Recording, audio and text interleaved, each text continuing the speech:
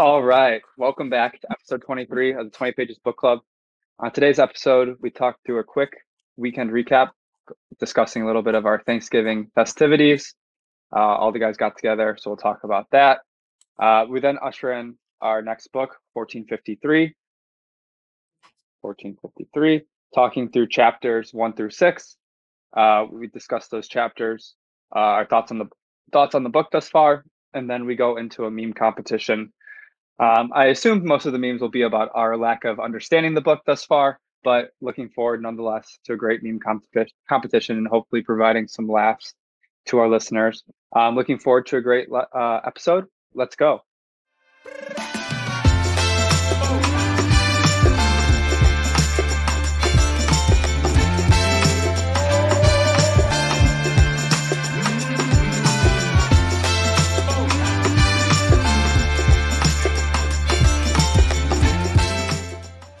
All right. Welcome back. Episode 23, 20 Pages Book Club. We're back.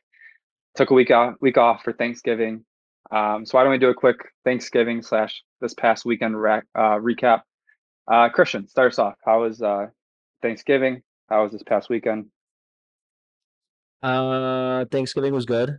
I just went back home to St. Charles, spent it with my immediate family.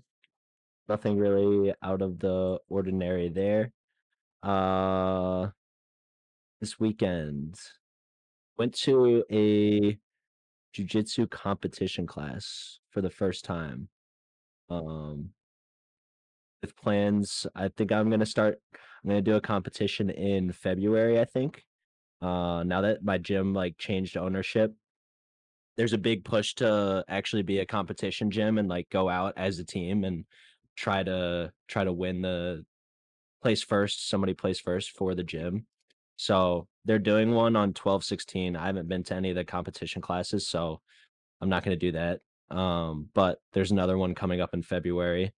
I think I'm going to sign up for and hopefully be prepared. I'll probably get shit on in my first competition, but I think that's part of the process. You probably learn a lot more from going and doing the damn thing than just sitting back and not doing it. So that's the plan. That was the high. One-on-one then, or like one-on-one like tournament, or how do those work? Yeah, you do. Most tournaments you can like either compete gi or no gi, and I would probably do both. And then your segment You have to inform me what gi is, because no gi, idea. you have gi pants, so like long pants. The advantages of the gi, or the difference, I guess, is that it provides you like grips to use. Um, and with grips you can do different techniques, or you do techniques in a different way. Um, no gi you use more like collar ties, underhooks, uh, things of that nature. Um, so there's weight classes. You obviously compete within your rank. So I'd be competing with other white belts. Um, and yeah, we'll see. Sick. I don't know. I'm gonna show up to this December 16th one and just like watch and see how it goes, and then try to compete down the road. Are they all in like the Chicagoland then area? Yeah, I forget where they do them. Oak Park, maybe one of the suburbs near the city.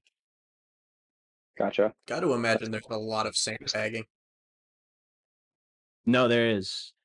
There's a lot of sandbagging. I would imagine too that there's a lot of gyms that promote people way too fast. I don't know if those are necessarily competition gyms. Like, I don't know if people that are getting promoted really fast are really out there competing. But yeah, there's probably a lot of sandbagging.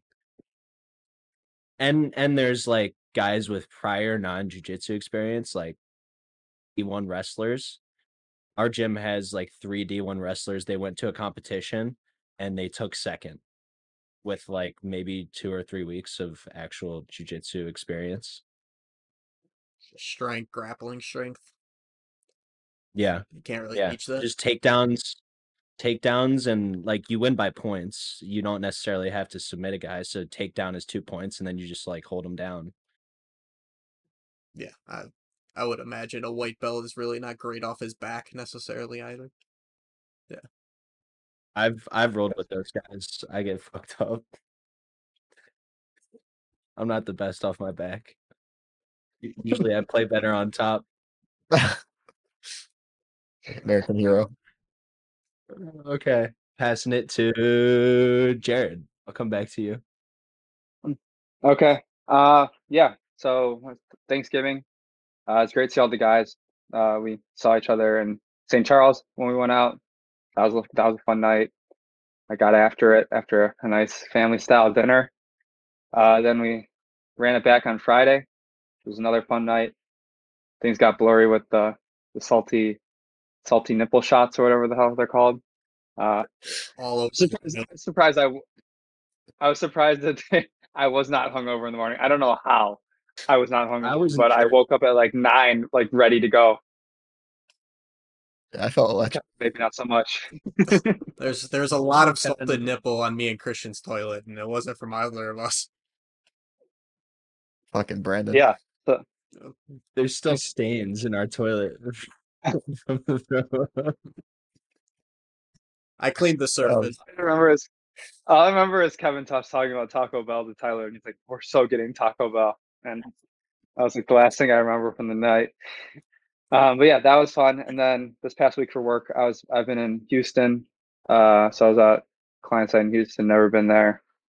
Didn't see much of the city, so I couldn't tell you my review of the city. But and then I got sick Wednesday, so I've been kind of laying low the past couple of days. Haven't been feeling great, but luckily feeling better now.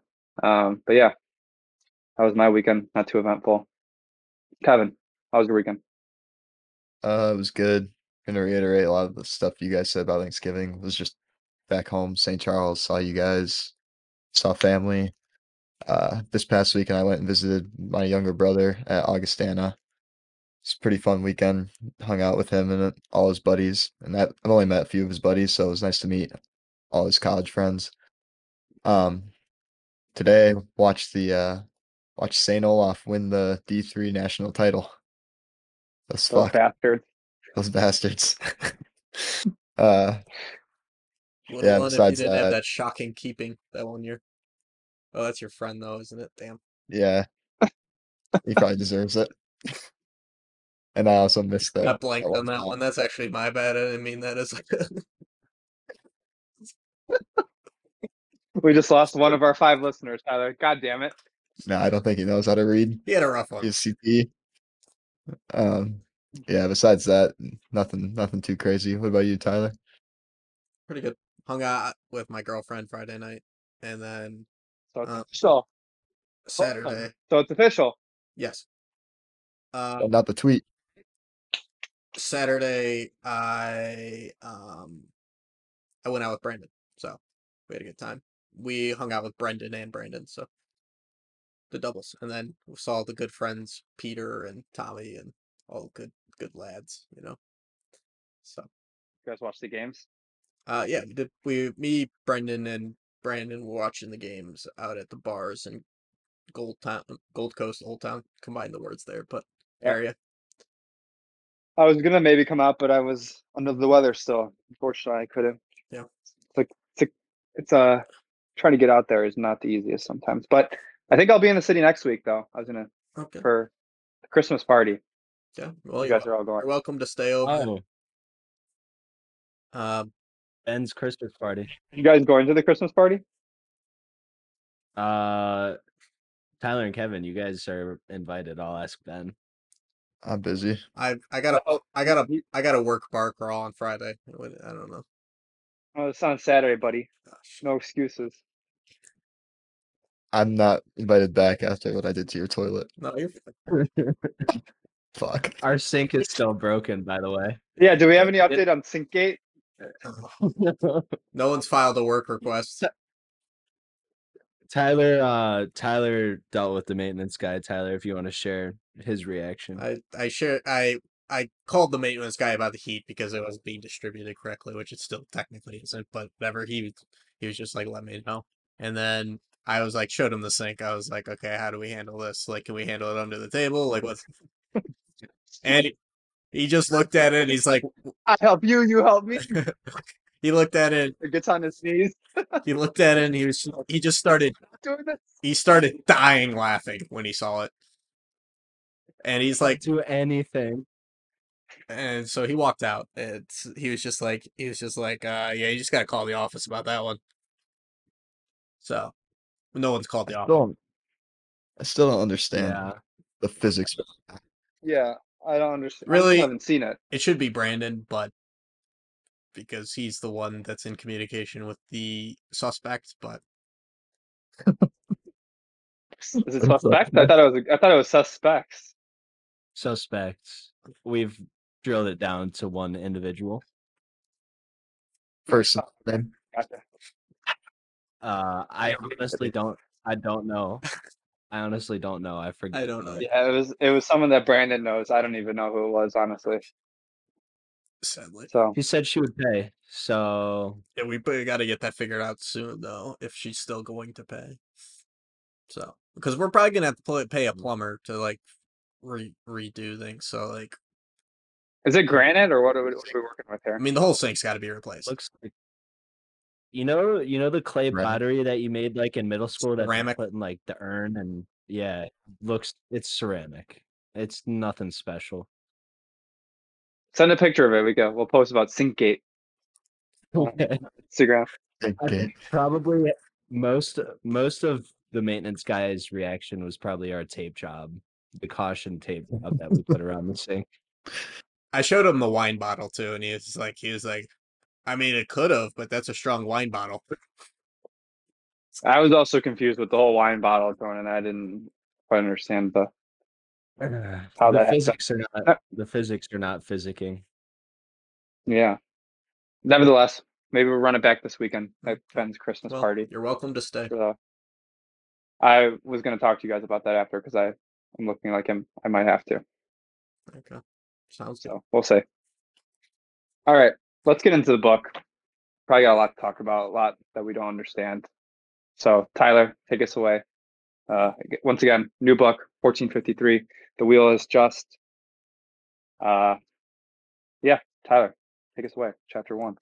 All right, I'll start with the prologue. In modern times, Istanbul is a city of 15 million people, the largest in Europe. At one point, the greatest city in the world, then called Constantinople. A city protected by ancient walls and seas on two sides. The greatest of the walls, Theodosius, the most formidable defense in the medieval world. In 1453, if you looked westward from the city, you would see columns of men marching from Aderna, 140 miles to the west. It was the Ottoman Empire. Their goal, capture Constantinople and the collapsing Byzantine Empire. Despite 73 attempts at the walls over the years, no siege had been truly successful. Yet, Sultan Mehmet II saw opportunity and arrived upon them on April 6, 1953. To many, it was a battle between the two great monotheisms, Islam and Christianity, and it was this stage that set upon one of the most intense moments of history. With that, I'll just the thoughts on the prologue. Yeah, I was automatically confused. So the Ottoman Empire completely surrounds Constantinople. Correct. So The Byzantine Empire shrunk over time, if that makes sense. So originally they So- didn't surround it. their capital is their territory. Or do they have territories outside of Constantinople? Byzantine. You're asking about you brought the Byzantine, or you're Yeah. asking about the Yeah, I saw this map. I thought the author made an error in drawing the map. I was like, there's no way this place is still standing. So the Byzantine Empire is basically of Greek origin, if I'm correct, Tyler, right? Yeah, I mean it's basically it's an offshoot of the Roman Empire. Yeah, so they basically controlled what is a lot of what is modern day Turkey, but as the author kind of explained a little bit throughout, there's a bunch of tribes, and over time the Ottomans were one of these tribes, and they kind of just grew in power over time until the point when Mehmet I think came to power, they kind of just started surrounding it. I don't know. So I think when Rome collapsed and they were looking for a new capital, this Constantinople was the new capital, but you'll see there's a reference to the new Roman Catholic Empire in the book, so that comes along as well. But so this is I don't know, you could call it an offshoot or something. I would say offshoot's probably the best word of the Roman Empire. But obviously, it's pretty much dead at this point. And the reason it was surrounded is just because I think Istanbul is just, or Constantinople is just super impenetrable with the walls, its location geographically. Yeah. Surrounded by water on two sides, huge gates, and Yeah. so they were hanging on by a thread. Yeah, I think that's the best way to describe it. They were on a thread at this point. They were a collapsing empire, and the Ottoman Empire was at pretty much its max strength at this point. Gaining. Yeah. Yeah, it was gaining momentum. So, yeah. I'm gonna get this out there now, but I just every time like I read something about these walls and like the war tactics going on, I just instantly start picturing Game of Thrones in my head. I was thinking, I think Lord of the Rings: The Two Towers at one point. Yes. Yes. Because they were talking about the Yeah. weaponry, and it reminded me of the bomb they set off in the gates below in the sewer system. I forget what battle that was, but I know exactly what you're talking about. Helm's Deep. Mehmet's Steve. slaves that he bought. Slaves that he bought reminded me of like the Unsullied because they came like his fighting force in Game of Thrones. Like I was just picturing them like. I feel like it's like a similar timeline of like when Game of Thrones was like made, I guess, around this era. Yeah, Game of Thrones is definitely based off of medieval Europe. So, actually, medieval. Yeah, opposite way. Yep, opposite way. Medieval Europe is based off of Game of Thrones. Correct. Right. All right. There you go. Chapter 1, The Burning Sea. So we're going back in time here. 629 to Burning Sea. 717. Game of Thrones. Okay, respect. Okay. The city had been pursued by Islam for years. In the year 629, Heracles, emperor of Byzantium, marched to Jerusalem, coming off successful battles against the Persians. It was on that march he reportedly received a letter from the prophet himself, Muhammad, warning Heracles to surrender to Allah and embrace Islam. In return, he would receive double the reward. Muhammad had been successful in unifying the tribes of the Arabian Peninsula around the message of Islam. With this strength, they captured Damascus, Jerusalem, Egypt, and Armenia. With that, the Persian Empire had collapsed and converted to Islam. With their success, they set their sights on Constantinople, leading to a 5-year siege. However, the Byzantine fleet struck back using Greek fire, a technique that used crude oil and substances to create adhesive flames that could be used as projectiles. Kevin is thinking about is that season 2 of Game of Thrones where they set the water on fire? Think so. Yeah. What was that stuff called? It's like the green fire. I need to rewatch Game of Thrones. That's season 6 when they Oh, is it later?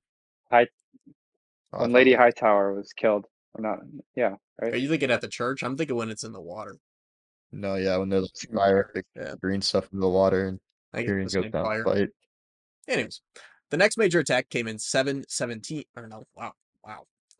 717. Wow, that was I bad. can't ever, just a side note, like every time I read these dates, these years that don't have like 1,000, when it's like 717, it like doesn't make sense in my brain. Like I don't comprehend it as a date. I comprehend it as like a number. Yeah, me too. The next major attack Yeah, came in. I also think. Okay, Wait. I also think Hercules is Hercules every time. I can't. Yeah. My brain. Is Damascus based off of the Call of Duty camo? He's just trolling. But Damascus is the capital of Syria. I don't know. I don't remember what Damascus camo is. All right. Okay. In the next major attack came in 717. I said, God damn it, you messed me up.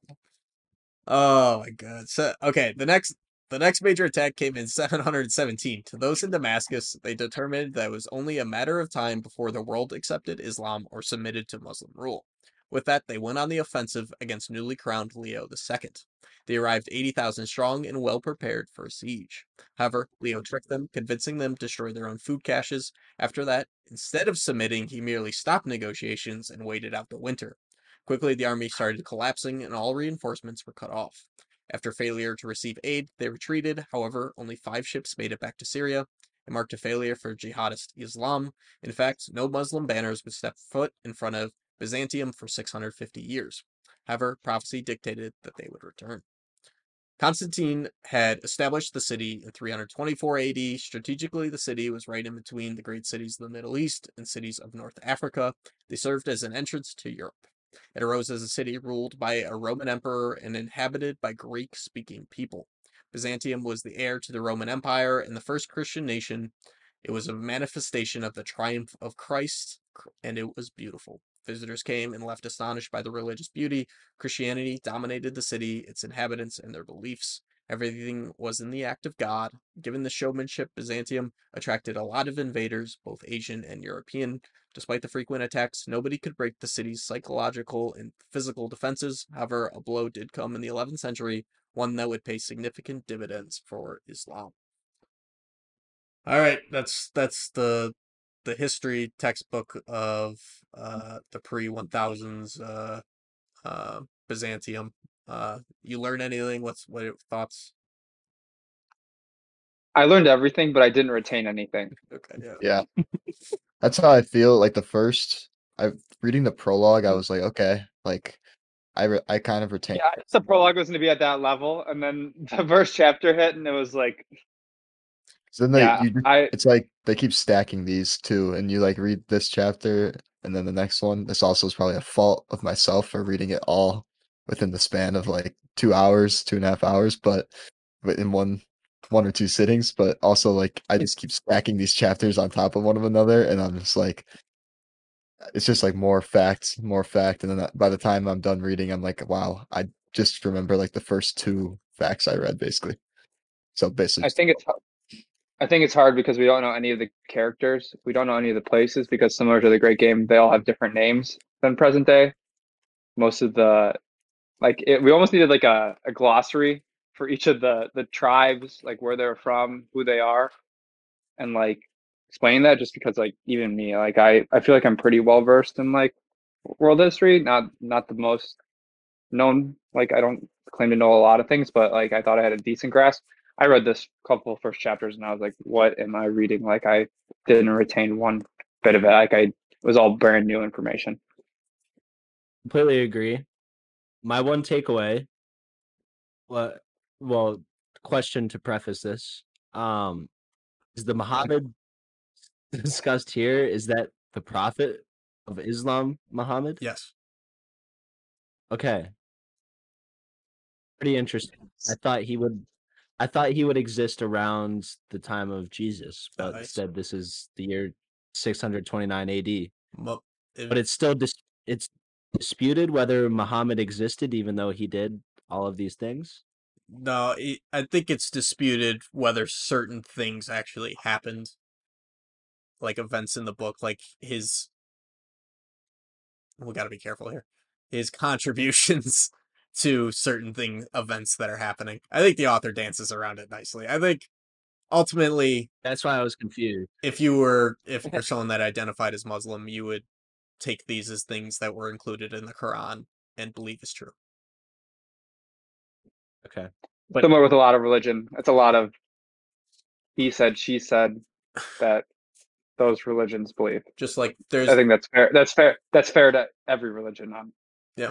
I think same thing with Jesus. People argue about him as a historical figure separate from events that they say occur in the Bible, whether you believe that or not. Yeah, I found it interesting because Muhammad's impacts seem to have a lot larger of a geopolitical impact than Jesus. He literally went on a conquest and unified multiple different tribes. It would seem you'd be able to validate his existence more so than Jesus. I guess you wouldn't be able to validate the fact that he was a prophet, but Yeah, I think that's more what the author was hinting to. say, okay, got it. I think definitely, I think Muhammad as a actual person is very real, but yeah. Tyler, did you understand this chapter at all, or like where were you at? I'm interested to see what your understanding I would was of say it. it certainly helps writing the summaries, and I was able to like write this down. I mean, if it, I always try to just simplify things. I don't try to ever remember everything, so I mean, like, just taking it paragraph by paragraph, it's Byzantium's an offshoot of the Roman Empire, long-standing. It's the first Christian nation, very powerful at the time when it's established. It's viewed as a beacon of the New World at this time. Obviously, that attracts attackers. They mention the Mongols later on, stuff like that. So it's constantly a source of attacks, but it's able to withstand due to its geography around it. And then ultimately, we are introduced to kind of the sort of Muslim Islam motivation for wanting to take Constantinople all of these years. That we'll see with Mehmet finally fulfilling, hopefully, or yeah, I mean he's going to, but Spoiler. spoiler. But yeah. So I think I just try to simplify things. Obviously you're not going to be able to remember any dates here. I don't try to remember that or any of those things, but Yeah, don't get me started with dates. All I know is it happens in 1453. I think That's all I We can need, tell you. we need trivia for this book. I think authors do that because they're judged by their peers and they have to be accurate for those peers. Like, most of them are probably college professors, and if they don't include names or they don't include dates, like to their other college professors, it's going to seem not great. But Yeah, for that's fair. the average reader, it's like, okay, dude, you hit me with 5 dates in the same page. It's like, okay, calm down a little bit. All right. Chapter 2, Dreaming of Istanbul. It was the emergence of the Turks that reawakened the slumbering spirit of Islam. To the Byzantines, the Turks were nomads. Through centuries, the Turks had been pushed westward. By the end of the 10th century, the Turks were integrating into the Middle East. By the mid-11th century, they were firmly established as rulers in Baghdad under the Seljuks, I think that's how you pronounce it. Combining the Turkish fighting spirit and Islam recreated a jihadist desire. In March 1071, Emperor Romanus IV Diogenes, I don't know, set out to confront Sultan Alparslan. The Sultan proposed a truce, but was denied. As a result, he won a decisive victory against the emperor. Romanus survived to kiss the ground in front of the Sultan, who triumphantly planted his foot on the back of his neck. For the Byzantines, the Battle of Manzikert was a terrible day. With that, the Turks would get closer to Constantinople. The mixed population would live under Turkish rule, which was largely welcomed due to high taxation from the Byzantine Empire. Christians would be treated fairly under the new rulers. However, Constantinople was facing an even greater challenge, one from the Christian West. The Crusades was a desire to retake Christian Holy Land and check the rise of militant Islam. In 1095, Pope Urban II led a sermon at Claremont. In this, he called for the extermination of the vile race from our lands, setting in motion 350 years of crusades towards Jerusalem. It became clear, in terms of culture, the Byzantines were closer to the Muslims than the Crusaders. As a result, the two groups didn't take a liking to each other. In 1204, it came to a head. The Fourth Crusade was destined for Egypt, but the Phoenician-led ships rerouted to Constantinople. In the ensuing chaos, they ransacked the city and left it in ruin. Much of the city was burned, and most of the population retreated to Greece. The Byzantines recaptured the city in 1261, a shell of its former self.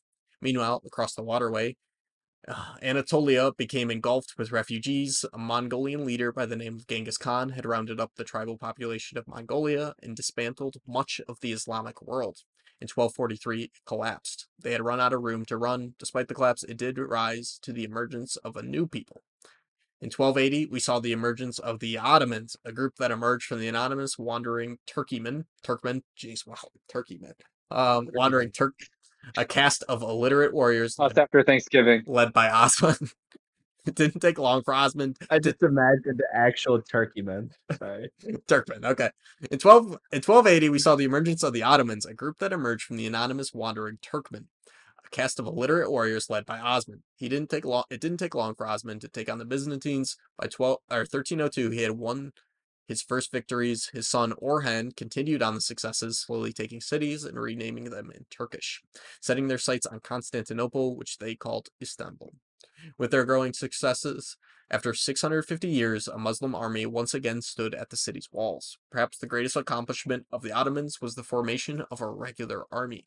Sieging tactics required a well-trained army, and Sultan Murat the first turned towards Christian slaves. They were taken from the Baltics, converted to Islam, and trained to seize the West, a tactic that brought upon criticism as barbaric and gave rise to the phrase, the Turk. Meanwhile, Byzantium continued to collapse. In 1284, they disbanded their navy. Between 1341 and 1371, the lands were decimated by civil wars. By 1347, the population was around 100,000. The riches of the city continued to dry up. By 1362, they were encircled. Despite a cry for a crusade by the Pope, it failed. Europe was a broken, poor, and left shattered after the Black Death. Constantinople was hanging on by a thread and destined to collapse. Whew. Basically, I mean, I wrote my question here. What do you think about the isolation of Constantinople? It seems they're denied from the Christian West and sought after by the Islamic East. I obviously wrote that question before we learned their issues with the Catholic Church, but it's very weird that they've been basically ostracized by the Christian West, and then at the same time, they're trying to face an empire to the east that also hates their guts. Wait, so explain to me, the Crusades are the Christian, the hardcore Christian, Yeah, it's correct? it's the goal to retake Jerusalem, basically in the name of Christ. And they're coming from like what, Italy? Yeah, it's led by the Catholic Church. Okay, got it. So it'd be French, Spanish, Italian. The goal is obviously to they see the rise of Islam Islam and The in Middle East. yeah. and want to reclaim the Holy Land. So are they stuck like inside like the walls that we find out later? Like are they literally basically essentially trapped inside from both sides? I took it as like when we get to 1452, that becomes the case. I don't think at this time. But the Byzantines aren't on the same side as the Catholic Church, though, correct? Sort of. That's where I'm confused. Like I'm confused, like where They're both Christian. They don't respect each other's theology necessarily. The Eastern Orthodox Church doesn't agree on the same worshiping techniques as the Catholic Church. This would be a great one for Dave because they bring up the phrase "the Son" later on. My father hates that phrase. The Catholic Church loves to say the Father. well, let's zoom them in. The School us a little bit. you've probably heard it. Christians obviously Catholic, but the Father, the Son, the Holy Spirit. People from the Eastern Orthodox Church don't think the Son is theologically accurate statement. I mean, the Catholic Church basically revolves around the Holy Trinity. So Got it. it's Like practice the same religion, but they have different like beliefs in the religion, basically. It's Like two it's like how sides we have, religion, kind of basically. yeah. Like it's how It some doesn't people seem like hate Catholics, like Christian. it didn't seem in this chapter like Christian West was exactly targeting Constantinople. It almost seemed like a blunder, and I forget who it was that led the crusade, but he was originally supposed to go somewhere else and just was like, fuck it, let's go after Constantinople.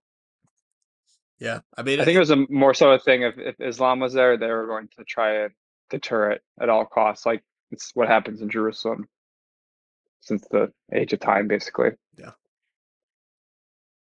Back to my original question when I was asking if they're surrounded.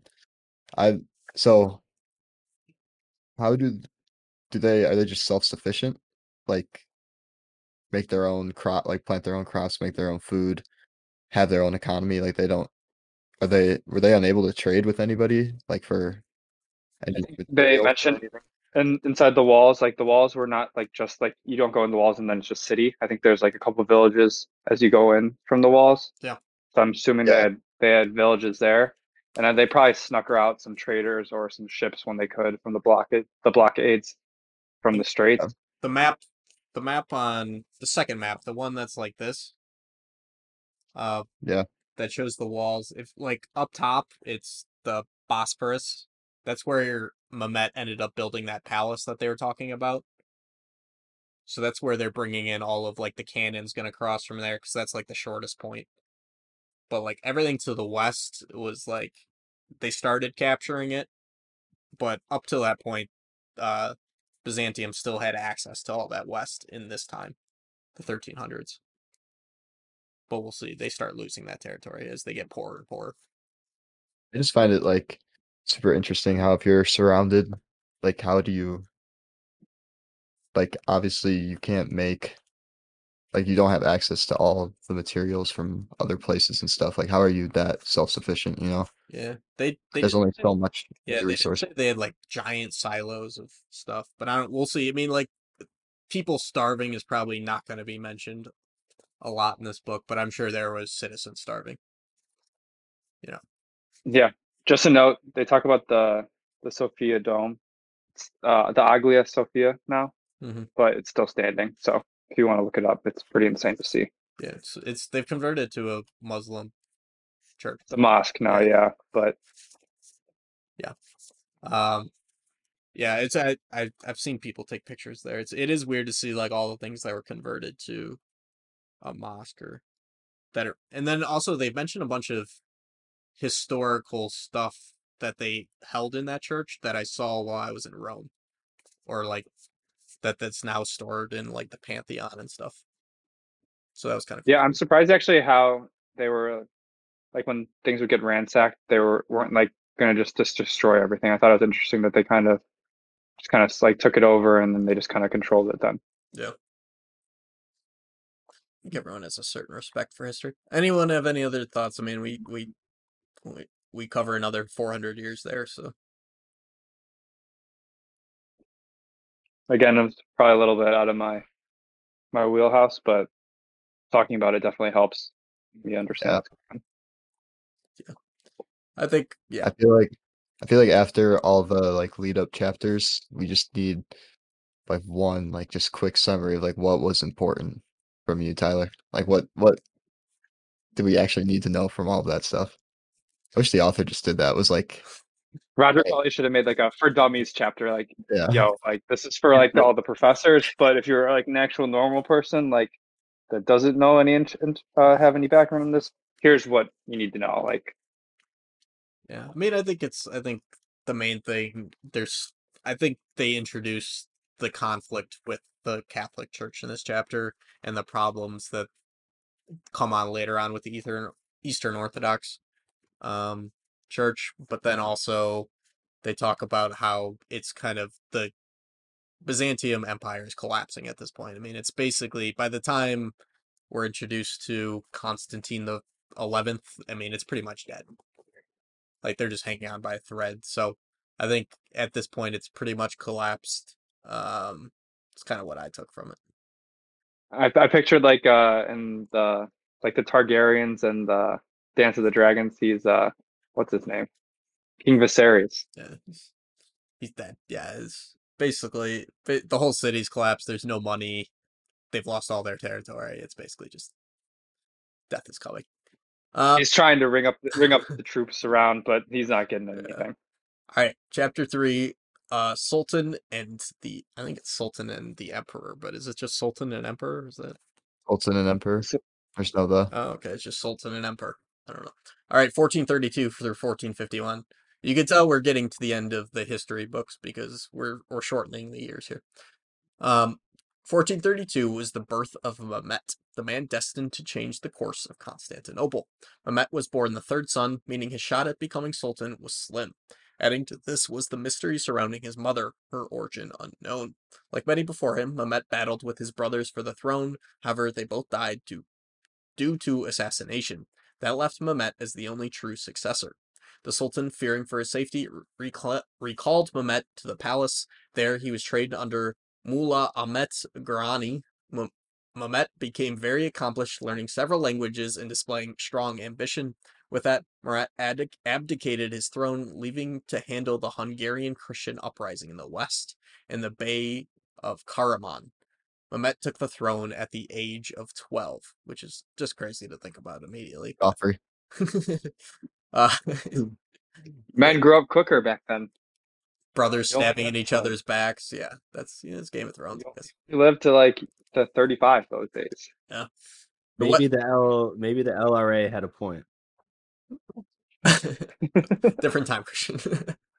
The West immediately took the opportunity to revolt, leading another crusade. Meanwhile, in the city in 1544, a heretical Shai sect had appeared in the city. My God. Mehmet opened his arms to the man in the palace, Stroke, folks, I swear. shocking his advisors. His council eventually arrested the man and burned him in public. Meanwhile, the eastern provinces continued to revolt. Murat returned in time and triumphed over the crusade at Varna in the Black Sea. Despite the misstep, Mehmet remained in power and deepened his desire for power. Inspired by Alexander the Great and Julius Caesar, he hoped to reverse history, seizing Constantinople and capturing the West. Moreover, the ambitions, Mehmet, However, the ambitions were stifled by his advisors. Halil Pasha helped organize the return of Murat, and Mehmet was set down from the throne for now. In 1451, Murat passed. Despite a tense moment immediately following the death, Mehmet was returned to the throne at 17. He retained all of the advisors and all of the same ambitions.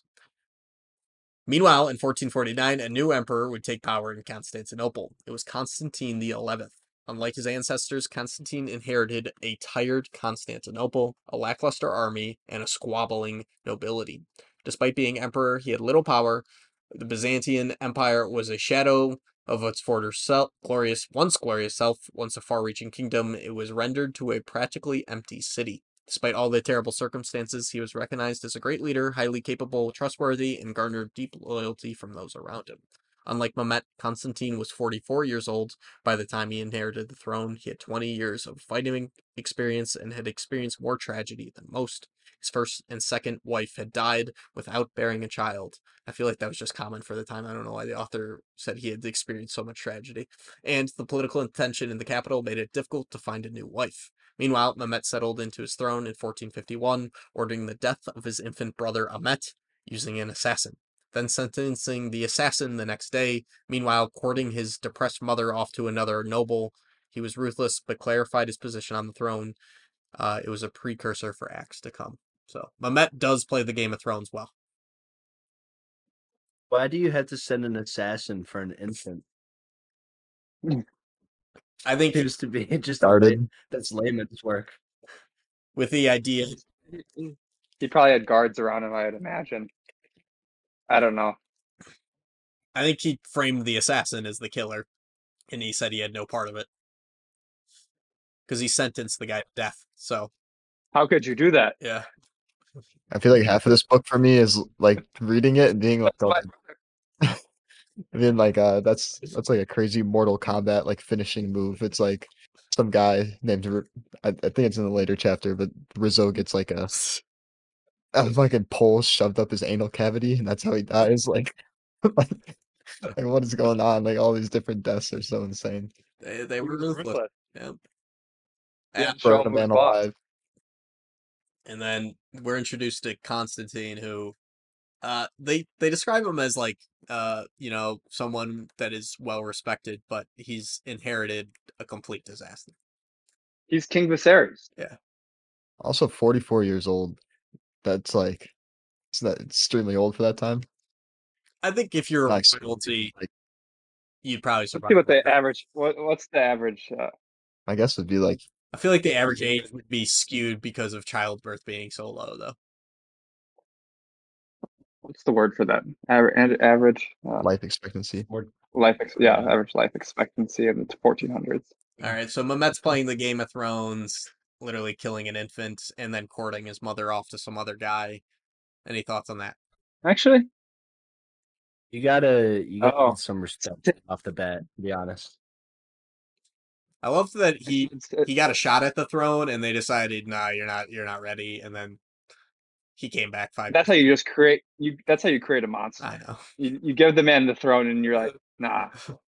I'm surprised this Halil guy has not died yet. I kind of forgot who he was. He's quite fair. I don't. The guy that took over. no, that was the advisor, like the head advisor. Oh. He's the one that Uh, brought back Morant and then told him he was going back down to the minor leagues. I got the average life expectancy. So from 1300 to 1400, average life expectancy was to 45 due to the bubonic plague. Ah. After from 1400 to 1500, runs it's in the 60s, and then increased it since then. People So It's People higher. forget about It's the higher than I bubonic thought. plague. yeah, well, they talk about the bubonic plague. I think it's the next. Is it this chapter or the next chapter? They mention it at some point. Yeah. I think it was a previous chapter. People forget. People forget. It's terrible. Those rats. Got to be sanitary. All right, chapter 4, cutting the throat. News of Marat's death was celebrated in the West, casting a wave of relief. However, it was short-lived, as ambassadors informed them of the ambitions of the young Mehmet. Constantine quickly acted to try and appease the new sultan, and ambassadors from the West followed. They were greeted by a peaceful Mehmet who acted diplomatically. Most of the West felt reassured by the young Mehmet and his advisors. With this, many tested his rule internally. However, Mehmet met both of the internal revolts with force. Constantinople looked to test Mehmet by using Prince Orhan as blackmail. It quickly backfired, feeling their ambition to capture the city. Mehmet took the news with a poker face, but spent much of 1451 expanding his power. Meanwhile, Constantine seemingly could see the writing on the wall. The Ottomans were coming. With this, he went to Italy to seek aid. They responded slowly and not convincingly. After a few months, it became clear Mehmet was building up for conflict. Constantine made a last plea to the Venetians, but they only offered supplies. He reached out to Mehmet, but his advisors were threatened if they ever returned. With that, Mehmet began construction on his new castle across the strait in Europe. Taking use of logistics and a 6,000-strong workforce, he set his advisors on quick completion at Bosphorus. Without resources, Constantine could only watch the construction. Mehmet continued to taunt him, slaughtering the nearby villages. Constantine sent him a letter declaring that only God could truly judge them, and that war awaited them at Constantinople. Mehmet responded, "Surrender or die." In September of 1452, his palace was completed. It had only taken 4.5 months.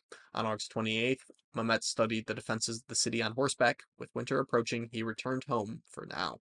Ordering the Black Sea to be cut off, all ships would have to pay a toll.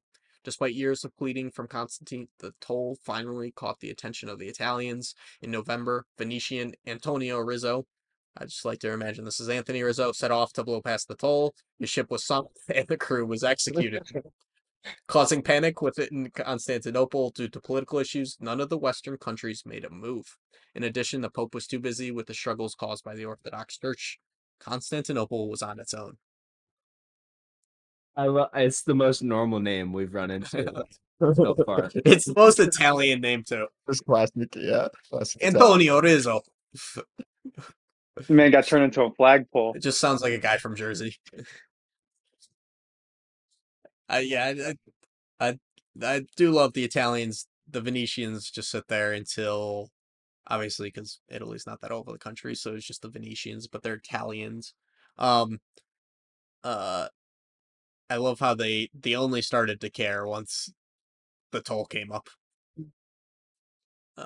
But I guess not every country views world politics as America. I guess you don't have to have your hands in everything. So, all right. My question was: we finished the preamble to war. What are your thoughts on the history that led to the conflict and the two leaders were introduced to? I focus on the second part of that because we've kind of spoke on our thoughts on the history behind it. But you guys have any thoughts on the leaders so far? I think you They said about kind the of like author sets it up and makes Mehmet sound like a badass, and Constantine sound kind of eh. I think he kind of sets it up for what's about to happen and who's going to prevail. Yeah. I mean, Constantine just has so much stuff to worry about, and Mehmet has inherited like a great empire. Like obviously his dad was very successful. So he's just like he kind of knows that they both know the writing's on the wall, and Mehmet is very confident and cocky, and but he's also very skilled too. They do mention a lot of things that make him successful, like he takes notes of logistics and supply lines and making sure people get paid. And like he didn't ostracize Christians either. He like brought in Christians to help him help the Ottoman Empire grow. So like there's a lot of compliments gave to him. I think he definitely respected the Byzantine Empire in general, just because of how long they had been standing. So like he knew that in order to get the job done, he had to get whoever he could to kind of fight. Or yeah. Can we talk? What is the significance of this new castle in the strait? I think they said the reasoning the for it strait. was it allowed them to transport supplies back and forth securely. Where does the Ottoman capital sit at this point? Is it Edirne? Yeah, because I think that's where Mehmet's castle was built. Like it's basically right outside Constantinople. If you go on that first couple maps. Yeah. Yeah. Yeah. It is crazy that their So- empire is like yeah. all of that. And like modern day Greece. That and then like it goes all the way to the Middle East. People were so loyal back then. Yeah. I feel like if this were the case, like if there was no technology and communication was like not as great, and you're on the other side of like Constantinople and you're like one of the leaders over there, you could just be like, ah, fuck it, let's just be rebels and start our own. Going anywhere but here, yeah. Yeah. There's a lot of backstabbing that happens too though.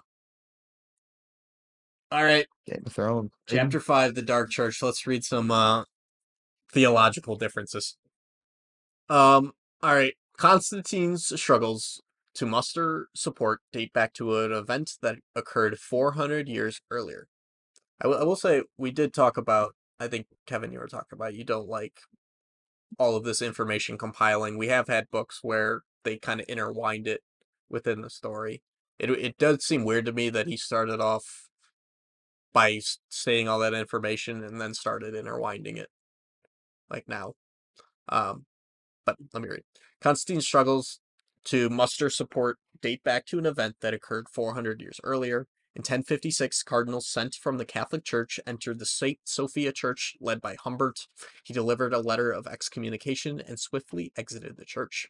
The event was the catalyst of the Great Schism, a breakup of the Roman Catholic Church and the Eastern Orthodox churches. Most of the differences were caused by social and political factors. However, there are also theological differences. Whatever the reasoning, the rift between the Greeks and the Latins took a major step here and would carry on through the centuries. In 1439, there was a hope of unification of the churches. Constantine sent his delegates, and they agreed upon it. However, the phrase "the Son" would be omitted in the East. However, the people and the church didn't take kindly to the agreement. They met the delegates with disgust, and most withdrew their signature. As pro-union, Constantine wasn't well liked by the people. As such, he was never actually crowned. The anti-union people and the Pope continued to battle for theological supremacy. The Pope sent Cardinal Isidore and 200 archers in May of 1452. The following situation, paired with the Ottoman pressure, resulted in religious hysteria. Cardinal Isidore and Orthodox leader, oh my god, Gennadius, battled for the populace of the city. Meanwhile, Mehmet looked upon Constantinople in encouragement. Where he saw a crack, he also saw an opportunity. The ambition was driving him insane. He spent the winter obsessing over plans to storm the city. With the goal in mind, he summoned Halil Pasha to his chambers. Halil feared that he was walking to his death and hugged his family goodbye. However, Mehmet forced him to swear to take the city, and Halil proclaimed his full support. Following this, in January of 1453, Mehmet gave a speech to his council announcing the time for war was now. Furthermore, they needed to be quick and decisive while the opportunity presented itself. Despite the terrible atmosphere within the city and the depressing winter, Constantine prepared his city the best he could. He set out secret groups to collect food, set upon builders to use ruins to repair the city's defenses. In addition, Constantine was successful at collecting money from the nobles and the churches within the city. Finally, he deployed a tactic to utilize Italian ships for defense. Constantine would also receive more reinforcements, 700 well-armed soldiers from the west, led by Giovanni Giostania Longo. However, it became clear this was the only defense the West would provide. The city felt betrayed. Kevin, you like that? Okay. Like Yeah, I that. think the major things we see, I think we see why the Catholic Church is not really supportive of sending more support for Byzantine. I think there's a major rift between the way they view church as a structure and then church as actual writing and the way they carry it out. And that kind of hurts Byzantium in the long run, where they no longer get support of the rest of the Christian West because obviously west of them is pretty much all Catholic, Roman Catholic. So it was kind of interesting to see that. I didn't think that was a part of the story, but I kind of see why it was presented that way now. Um, and then I have yeah, go ahead. I have a question, but if you have more stuff to say, go ahead. No, go ahead. Go ahead. Um, when when it talks about like how Mehmet was ready to attack, was that just because he knew they were getting weaker, or was there like actually something that happened that I missed? I think they're setting up that he like it was always like when they mentioned that his inspirations were Julius Caesar and Alexander the Great. I think he always wanted to cement himself in history, and Constantinople had never been captured, so like it was seen as he would view himself as the crowning achievement, and like this was just the perfect opportunity because he knew how weak they were. I mean, Constantine. Yeah, go ahead. The way I kind of see it is just Ottoman Empire was on the rise, the Byzantine Empire was on the way down. They had Constantinople basically surrounded, so like might as well try and take it if you can.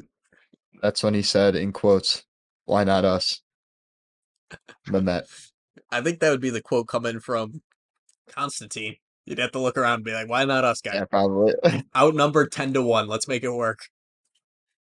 I can't imagine the pit in your stomach knowing that there's probably an 80% chance that your city is going to fall and you're probably going to be slaughtered in ways that cannot be put into words.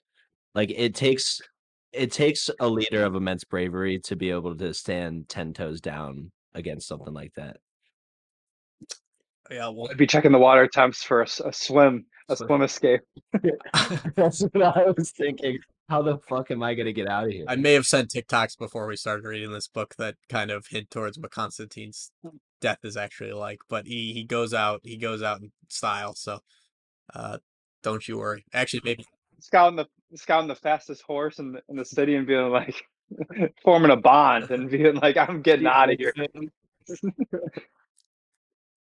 I did. Suckers. I think it was the last chapter I read in the summary. It was like Constantine sent him a letter declaring that only God could only judge them, and then war awaited them, and or just responded, "Surrender or die," basically. How old is he now? Is he still he's still like 18? Yeah, Or it's, that's so sick. it is kind of sick. I was reading that. I was like, did he really just say surrender or die?" I'd be like, I'd be shaking in my boots. When I was 18, I was begging colleges to let me go to their universities. I was crying in a girl's bed. Um, Whoa. all right. All right. I precluded the group. Moving on, chapter 6. I actually the summary got deleted here, um, somehow. But Did you not read? They yeah, no, wanted I to. did not read. I can give a little rundown. Okay, go ahead. Give it a short rundown. Big. Well, actually, think I wanted to show a picture in this part. This was like the one picture I actually thought was cool. And Is it the walls? page, yeah, page 81, the walls. It looked like a little ant farm kind of from the side, but um, Yeah. Kind that of. is that'd be like really. I feel like it'd be really fun to be an archer on the top of that second wall, like right over the trench until, yeah, it'd be really fun at first, and then like once they start rushing you, and I'm sure they did like the Game of Thrones things where they put the things over the top of them, Well, protect themselves. wait until the cannonballs start coming in.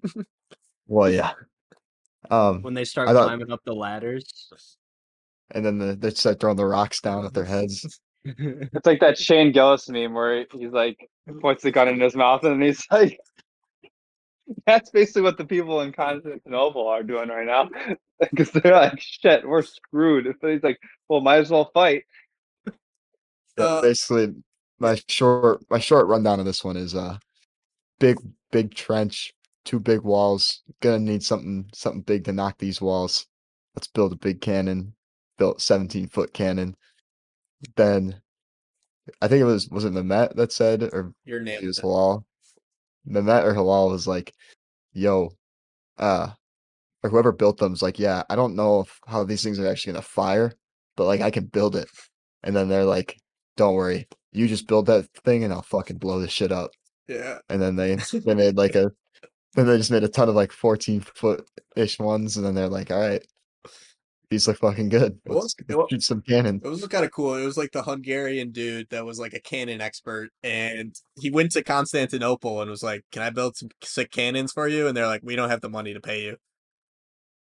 Am I remembering this right? But I might not be remembering this right. Did he say it was his family that would build them too? Or am I tripping? I don't know. I don't know. What at the I swear there was a sentence that said like he went back, like they ordered because they got the first big one, and then they're like, "All right, we want more like big ones, not that big though." And then I swear it said like he went back and he built more with his family, but I could be just making that up. I was getting delirious. this listening guy, to this. this guy was just a merchant. He's like Littlefinger. He's just highest bidder. Yeah, Highest say I'll bidder. give you all cannons. He basically Constantine was like, we don't have the money to pay you, and he just like he got detained and then got out and then immediately went to Mehmet and was like, "Hey, dude, I built pretty sick cannons. Uh, and I can make things go explode pretty big. I think I can destroy those walls." And Mehmet was like, "Fuck yeah." Fire. Also on page 93, there's a picture of a 15th century cast cannon, and I can't even really tell what's going on. It looks like a big chess piece that they're trying to move. Like a rook. Which page? 93. I beat my And girlfriend in chess. also, I felt very proud of myself. I thought that sentence wasn't gonna keep. I the first two words. It's like, whoa. Also, on page 83, it talks about this was another gruesome Mortal Kombat finishing move. It said John V blinded both his son and his 3-year-old grandson. And I was just like, Jesus Christ. Everyone's just killing all their kids. Well, yeah. He like blinded them, What but they were talking about how many ox it required to carry this thing. I forgot where it was. It was like a ridiculous amount. 60 oxen.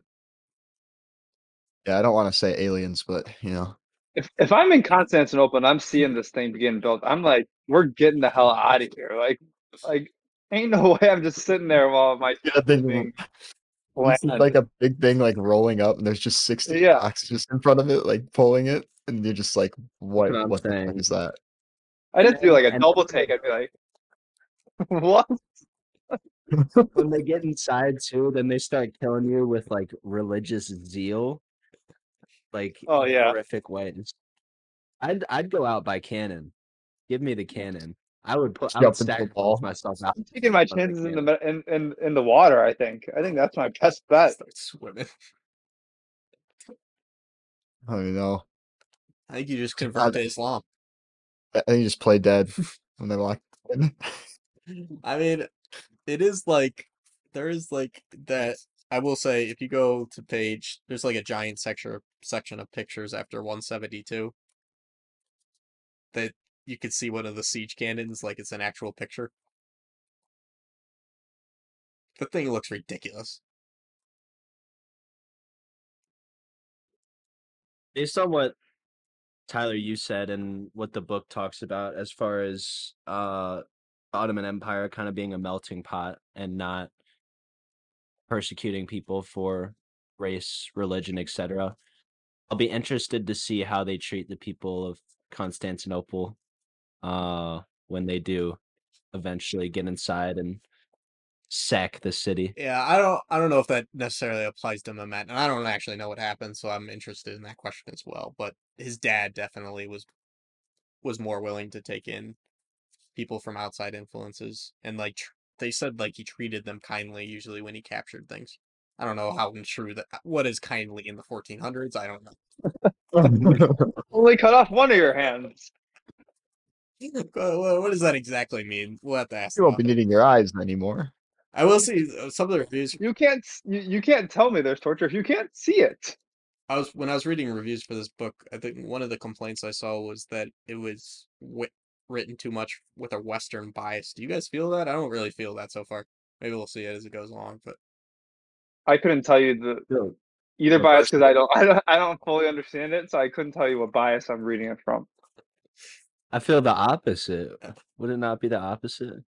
yeah, I know I'm a little confused too. Maybe it changes though, so we'll see. Unless they're trying to like make Mehmet sound like a horrible person for He just the city. he sounds like a Like I don't. 1400s ruler, like anyone else. Like I don't like I have no like huge thoughts on him. I don't like it's not like he's Ivan the Terrible, you know. We stand with Mehmet. Oh, yeah, we don't know. We don't know yet. We don't know. Yeah. Actually, yeah, never mind. Don't Redact. clip that. Don't clip that. Redact that. It's not like he's Ivan the Terrible. Don't clip that. That may point me in the way. All right. I mean, we've finished. This is the preamble of war. We're starting. The next section is going to be 1453. So from now on, it's going to be war. So, I mean, the book. Army up. Spoiler alert, but the last chapter goes till May only, so there's only like 2 more months of actual 3 more months of actual information. It seems so. It gets really condensed here in the next couple chapters. yeah, I think we're going to see some action here for those Next- waiting for that. The next chapter is called Numerous as the Stars, which, if that's deaths, this could be crazy. I think I think it has been history book. We can get to thoughts on the book. It has been a little history book up to this point. I think we're gonna start seeing some action here.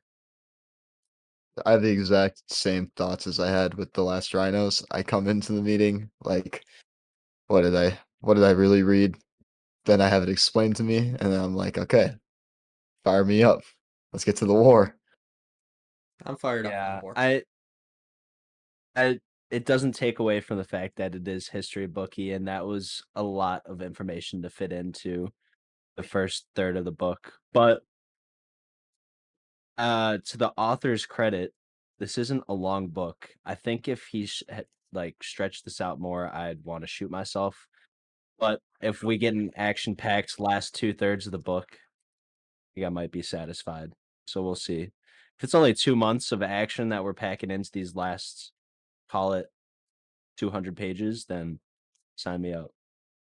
Really Yeah. hoping we get the first person, we get like the story perspective now, because that's kind of where it was going. I hope we get, because it makes it way easier to read when it's told in a story, but then it's still giving you all the information.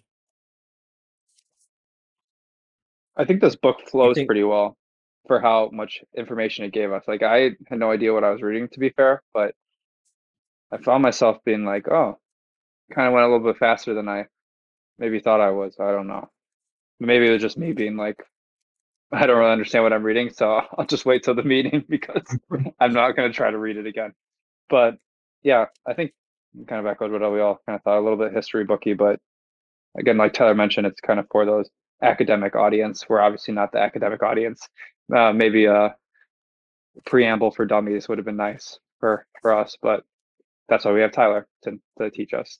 For those not watching the YouTube, Tyler was just flipping through the final pages of the book. No, there's Yeah, what are you doing? there's a map on 248 and 249 that I was looking at. It's actually a really good, like, it told me more information. Huh. It's the layout of Constantinople, which is actually very helpful. I don't know why you didn't put this at the start. Oh, that's sick. I hate that it's like I hate the crease in the middle. Yeah, Yeah, I wish you could just lay it flat. but I found it and I was looking at it. I was like, oh, this is actually like I sort of understand like where they're coming from now. Is there Assassin's Creed in Constantinople? I feel like there was. So they put Assassin's a Creed. lot of Mobile. Venetian stuff. So I don't think so. I don't know. Maybe though. Is it really like that close? Probably not, No, but I think that's. I'll say that. I mean, Jared, you've been to Istanbul, so. I have not. My dad has. Oh, okay. I thought you were there. Thought that was part of your. Want to? It's on my list. Yeah. some point. Me too. I think it'd be a really cool city. Well, especially since we're reading this book now, it'd be cool to visit it after and see like. One of my dad's favorite cities. He's been back multiple times, but yeah, be a good guys trip spot. Yeah, maybe if we make some money, we can have it be our first. It would be one of the more easier ones to do. You don't want to go to Central Asia? And we can go to Kiva. I'm not saying we can't. I'm trying to go to Africa and hang out with the elephants. Yeah, it's probably the first. Let's do a safari together. That would probably be. We need to make a lot more money for that to happen. That's going to cost us like 10K. So we have a rich donor guys that think listens. You guys think Go at the ahead, end of this book, they like run an ISO, like when you're running like 3v3 and all of a sudden you ISO and it just turns into a 1-on-1. I think they're gonna do that between Mehmet and Constantine. I think Constantine would kick his ass. Actually, I would. Do It's going to be either like of them Jon have swords? Snow and one guy. It was like Constantine had like 20 years of on-field fighting training, and Mehmet grew up his entire life in the palace. Okay, maybe not. You know nothing, Constantine. Mehmet reminds me of Ramsay Bolton of Game of Yeah. Thrones. Oh man. All right. Well, I'm excited. We'll see how the war turns out. Hopefully it gets more exciting. I think we can all agree on that. Yeah, I don't think it can get more anticlimactic, so it only goes up from here, honestly. Hmm. Because, I mean, he was just retelling history, so now it's all current. Yeah, it was basically here's the history of Constantinople in 8. You know what? Here's the history of Constantinople in 95 years or 95 pages. Which, well, I'm glad he reduced it to 95 because you could probably find a book that's like a 3-part series of 3,000 pages of history of Constantinople. So, Yeah. thought he did a pretty good job in keeping it down a little bit. Excited to keep reading. And with that, that's the end of the chapter summaries. So when we come back to you, we'll be starting the meme competition for this episode. So see you guys in a second. Welcome back to the 20 Pages podcast. We're about to jump into the meme section. It's a competition section for this meeting. Our memes recently have honestly been pretty subpar, so hopefully some people brought some bangers today. I don't know if I did, but hopefully someone did. I'll just make up the order now because I'm not spinning the wheel or anything. We'll go Christian, Jared, Tyler, and then I'll go last. And every competitor gets up to 3 memes. I don't know if everybody has 3 memes or not, but up to 3 memes, and then at the end we'll vote, see who wins. Turn into the YouTube if you're listening on Spotify or any other platform. Video is recommended. Highly. All right, Christian, kick it off. Okay. We'll see you on it. He's in the book club chat. Hear a couple light chuckles.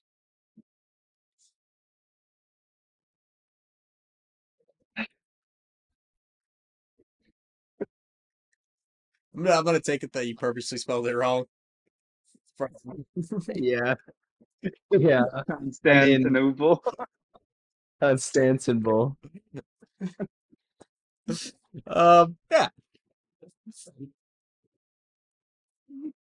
Holy Wars. Gotta love them. Holy Wars. I think Not gonna lie. if Jerusalem didn't exist, it'd be evident. Or as- if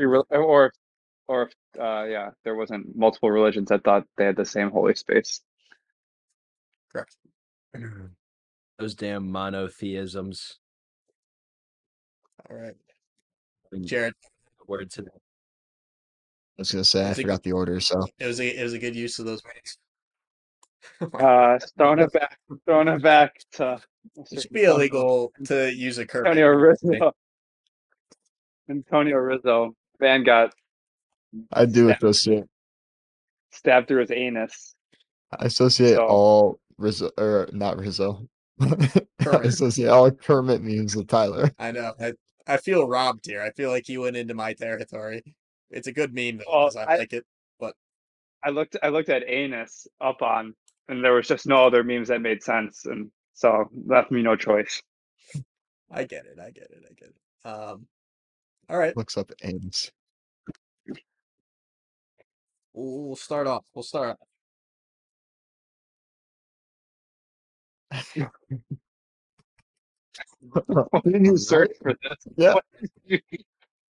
What did you search? I don't know. I just saw it on Twitter. It was like, man talks to brick wall.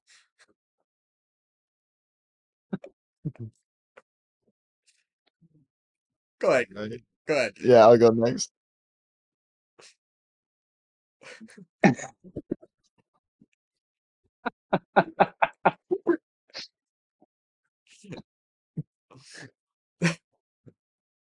I think they mentioned the Trojan horse at one point. I think he got a shout somewhere in this book. All right. Okay.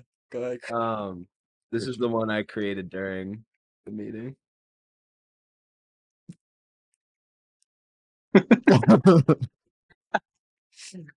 Perfect meme in the context of, did you type something in AI?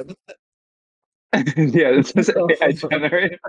I looked up Turkey Man on Google and then uploaded it to Meme Generator. It looks AI generated. I guess What's going on that poster in the back? Bro, I don't know. That's safe for television. That's safe for the YouTube. I Joe Kids.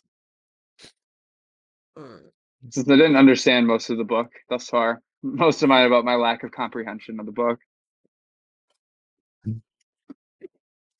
What is he doing? I don't even know what this. Yeah, I don't even know what this meme is. I just thought it was funny.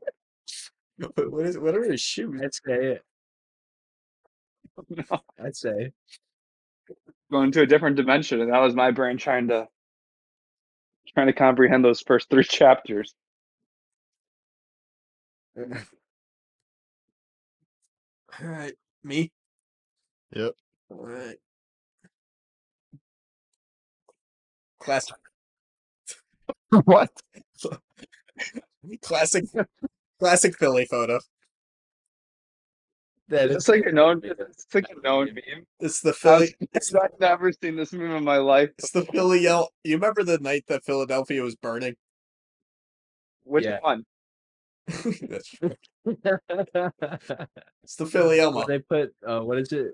They put Crisco on the fucking flagpole. Yeah. I forgot what it's called. Oh, yeah, like WD-40 or something on there. Yeah. Yeah, this is the All right. definition of a Tyler meme. Just no one else has ever seen this photo. I was hoping Christian had seen it. All right.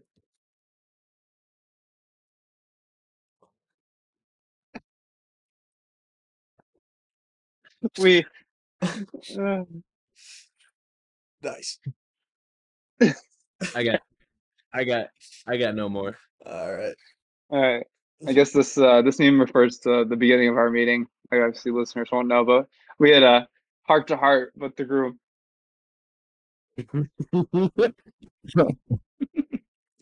I just couldn't stop thinking about the scene in the office.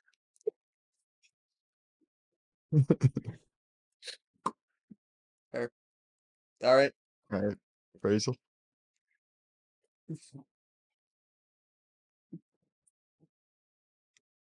Oh,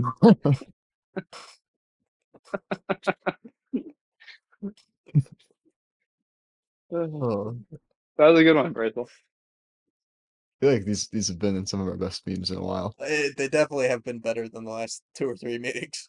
The last I think we've we've tried getting like too deep in the weeds, just going back to the well of like we're stupid and all right, last meme.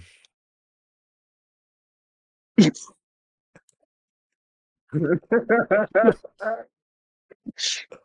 works because of that cannon. Yeah. Dude, why does the kid have his body like that on the right? I know. I like the Dude's mounting it. If that was real life, it'd be sending them to the equator. All right, everybody, go 1 through 3. Vote for. Scroll through because this was actually a decent one. There's decent memes presented today, so I actually got to focus up. Tyler, you gonna do your recap that you normally do? Are you gonna lead us through these? Oh, yeah. Okay, so starting off, Christian said society if Constantinople never existed. Jared with Antonio Rizzo after visiting Constantinople, the gaping hole that was left outside him, I guess. Medieval armies outside Constantinople. Why did you explain that like that? For me, Gaping. Kevin, I'm helping you. Shut up. Kevin, what I thought about what we were reading about the Trojan horse. Obviously we're not reading about that. Christian then sent when a family member at Thanksgiving said they voted for Constantine.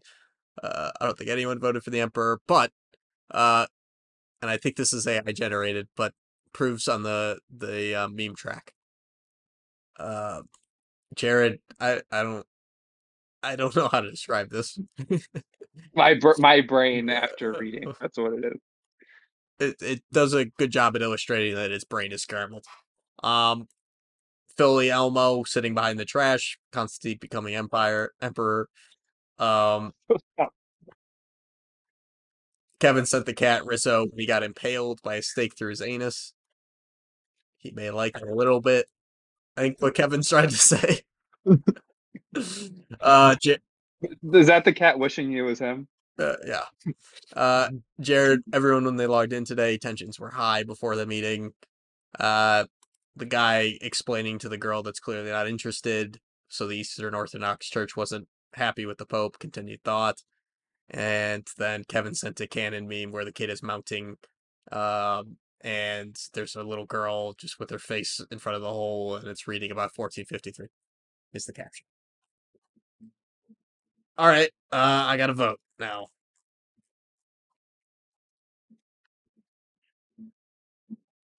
Okay. And it's kind ready. of Wait, Yeah. I still gotta. I'm still.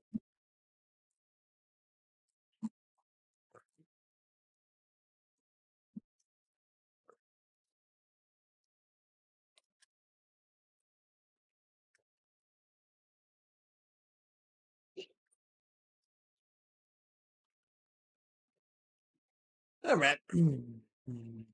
Kevin, I think you've won like a lot of competitions in a row. okay. A roll, I think, because he always wins Scriblio. Maybe we'll have to bring back trivia for this. He's the Scriblio champion of the world. Oh God. Trivia would be brutal. We'd get roasted. I don't think I see when there's so much information presented. I don't think trivia is even like obtainable because it's just like overload of information. All right, everyone ready? Yep. All right, 3, 2, 1. Okay, Turkey Man. He's got 6. Anything got higher than 6? Kermit? No. Trojan Horse. How much does that got? One. It's at the third place for me. It's got the first place from Christian. No. Okay, so 4. I think Turkey Man wins. Congratulations, That's me. Turkey Man. The votes were really spread out, so Yeah, I know. This is kind of hard to look at. the tally, but Yeah, we might have to recheck our counting, but I think Turkey Man won. A lot of contenders. Hey, that means there's a couple we're of getting 3 or 4 points, but I think Turkey Man with the 2 first place votes is up top. Jared gaping Kermit hole. in parentheses jealous. Jealous looks like it felt good. Wouldn't know anything, but it looks like it'll be fun. Not into that, but All right. So I think that does it for our first episode here for 1453. For next week's episode, we will be reading chapters 7 through 12. And we haven't decided on our competition yet, but we will sure update that on our socials so you guys will all know. But yeah, looking forward to another great episode. We'll catch you guys next week. goodbye. Peace.